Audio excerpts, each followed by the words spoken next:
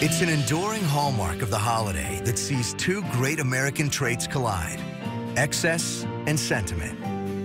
Once a year, on the fourth Thursday in November, we gather to give thanks and chow down.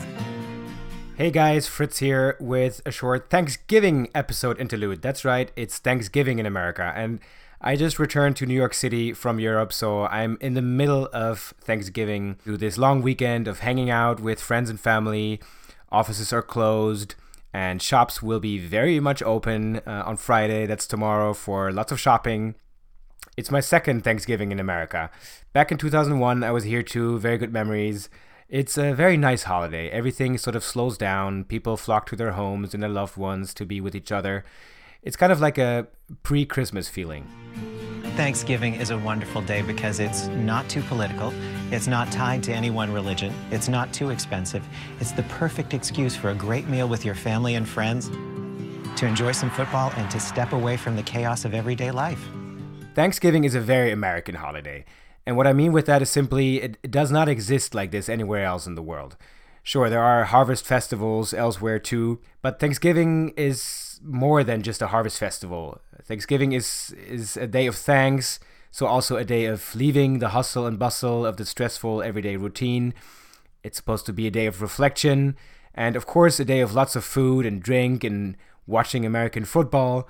But it's also a national holiday, a day of commemorating the first day of Thanksgiving that was supposedly held by the first settlers that came from Europe. A day of remembering the founding of America, or at least the founding of the America by European settlers. And that brings me to the topic of this Thanksgiving interlude. I came across something when I was researching Thanksgiving and its origins, its myths and legends and its stories, something that sparked my curiosity and that I wanted to know more about. And that is the reality that Thanksgiving is in fact not a happy, joyful, and worryless holiday for every American.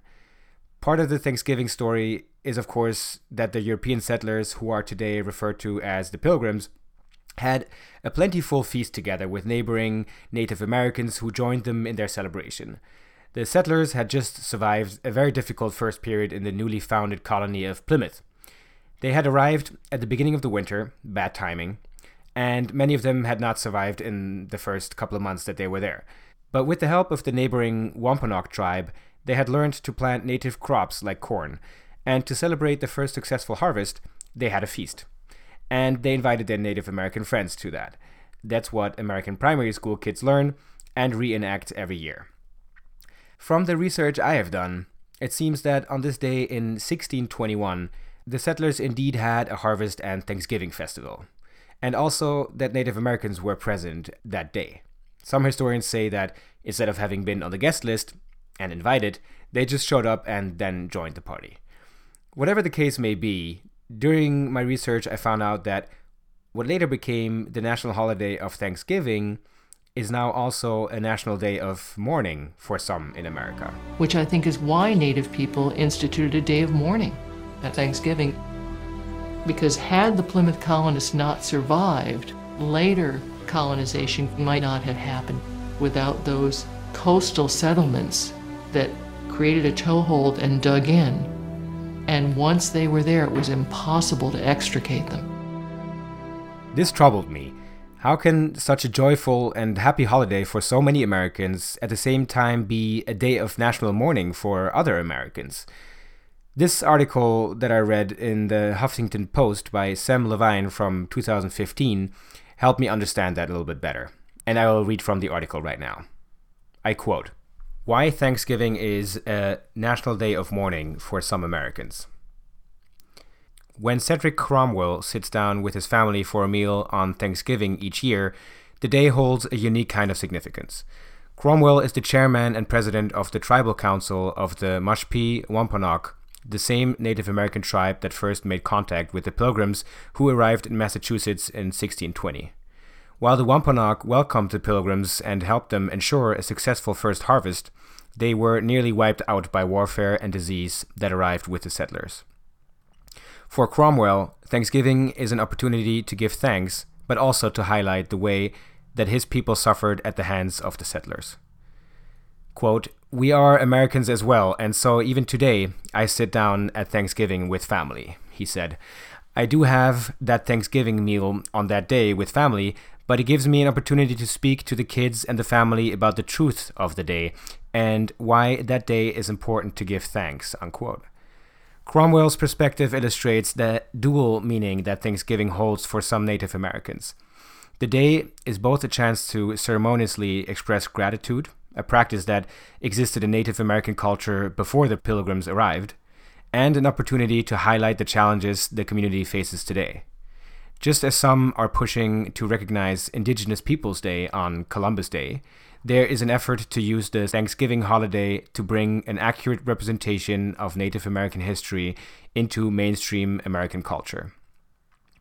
Cromwell said that it was important to give thanks and highlight the brutal history Native Americans have faced. Quote, "Some would say, why be so dark about it?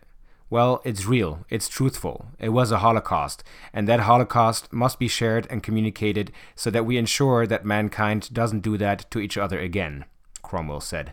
"We know this world is made up of travesty and tragedy. We also know that this world is made of a lot of goodness and hope and honesty and integrity," unquote.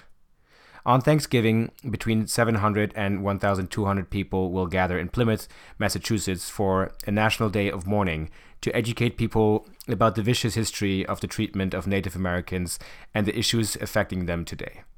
The event has happened since the early 1970s, when Frank James, a Wampanoag leader, was barred from giving a speech that portrayed Europeans unfavorably at an event celebrating the 350th anniversary of the Pilgrims' arrival. Quote, "There's nothing wrong with having a meal with friends and family, and I would say especially for many of us where our families have survived genocide. It's so important for us to be able to sit down with each other and be grateful that we have food and to enjoy spending time with each other," said Matthew Munro, a co-leader of United American Indians of New England, the group that organizes the event, who has attended every year since the 1980s. Quote, "The real underlying issue of the mythology, there is a view that we are this big melting pot country, or there's a view that the natives and the Pilgrims lived happily ever after and the native people just evaporated into the woods or something to make way for the Pilgrims and all the other aspects of the European invasion," she continued. "All around the country, schools continue to dress up their children in little Pilgrim and Indian costumes, and the Indians welcome the Pilgrims, and they all sit down together, and everybody says, 'Isn't that cute? That's so nice.' That's not at all what happened," unquote. Munro said that her group encourages both Native Americans as well as non-Native Americans to attend the National Day of Mourning, where she expects speakers to touch on what happened to Native people, but also focus on contemporary issues like high dropout and suicide rates among Native American youth. The suicide rate among Native Americans between ages 15 and 24 is 2.5 times the national rate, and the graduation rate among American Indians and Alaska Natives is the lowest for any racial or ethnic group, according to a 2014 White House report.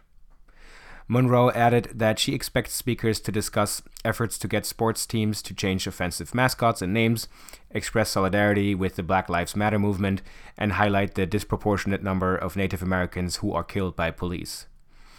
After the demonstration concludes, some who attend will leave to go and have a Thanksgiving meal with their families, while others will stay for a feast and social planned by event organizers, Munro said. Ramona Peters, a tribal historic preservation officer for the Mashpee Wampanoag, said that highlighting the horrific treatment of Native Americans won't stop her tribe from having a celebration to give thanks, something it did long before the Pilgrims arrived, and does multiple times each year, not just on that day recognized at Thanksgiving. The celebration started on the weekend before the holiday, with some Wampanoag going to church dressed in regalia to pray, and then to a traditional fire where members of the tribe can gather to give thanks for the season, an event that can last multiple days. While Peters said that she's angry at the way that Native Americans were treated, she's proud that the United States has a holiday to give thanks. Quote, "As far as actually extending friendliness, I don't want to be embarrassed or ashamed of that as a Wampanoag person," she said. "It's part of our culture, and we had been that way long before they arrived, and we still are," unquote. And that's the end of the article. I think it's important that we know and remember all sides of the story. especially when it comes to such crucial pillars of how history is written. It really seems like most of the time there is so much more to it in history. And Thanksgiving is one of those examples. I think many Americans are well aware that Thanksgiving and all it is about and based on consists of many myths and legends that have been cultivated and developed over the centuries. And so it has become the national holiday and founding of a nation myth that it is today. For example, the fact that Thanksgiving was not actually a national holiday until President Lincoln made it one in 1863. Until the mid-19th century, the date of Thanksgiving varied and was largely just a regional tradition observed in New England. Abraham Lincoln issued a proclamation establishing Thanksgiving as a national and annual day of gratitude.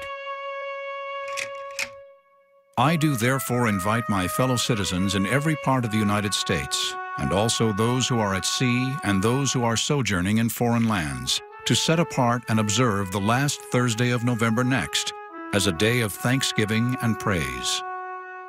So, 1863, that is more than 200 years after the so-called first Thanksgiving celebrated by the settlers in Plymouth, Massachusetts.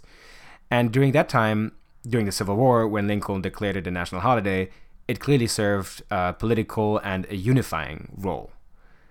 And also this, the fourth Thursday of November remained the annual day of Thanksgiving from 1863 until 1939. Then, at the tail end of the Depression, President Franklin D. Roosevelt, hoping to boost the economy by providing shoppers and merchants a few extra days to conduct business between the Thanksgiving and Christmas holidays, he moved Thanksgiving to November's third Thursday. In 1941, however, Roosevelt bowed to Congress's insistence that the fourth Thursday of November be reset permanently as a national holiday of Thanksgiving. And that was probably also the beginning of attaching a very commercial side to Thanksgiving too.